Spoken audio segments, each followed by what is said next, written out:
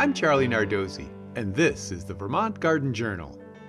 Spring is a time to get your soil ready for planting.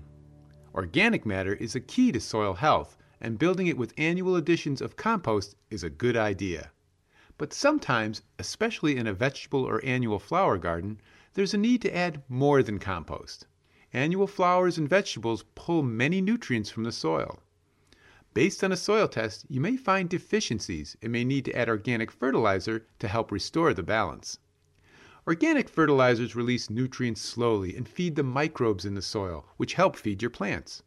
The simplest approach is before planting, make annual additions of dry, granular, balanced organic fertilizers, such as a 5-5-5 or something similar, that are a blend of many different materials. There are also granular organic fertilizers that will solve specific nutrient deficiencies. Organic cottonseed meal and alfalfa meal are high in nitrogen and will help young seedlings green up better. Bone meal is high in phosphorus, which is good for root and bulb formation.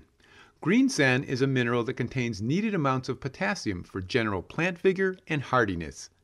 Wood ashes are also high in potassium, but raise the pH of your soil too. So never apply more than 20 pounds of wood ashes per 1,000 square feet of garden.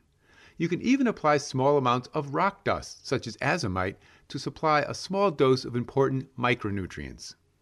Granular fertilizers are slow reacting, so if you're looking for a quicker fix, try liquid versions.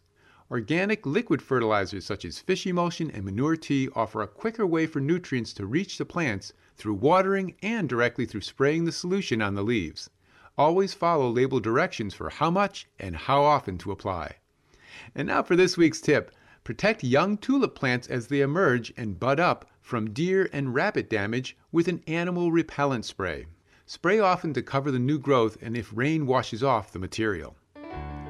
Next week on the Vermont Garden Journal, I'll be talking about native shrubs. Until then, I'll be seeing you in the garden.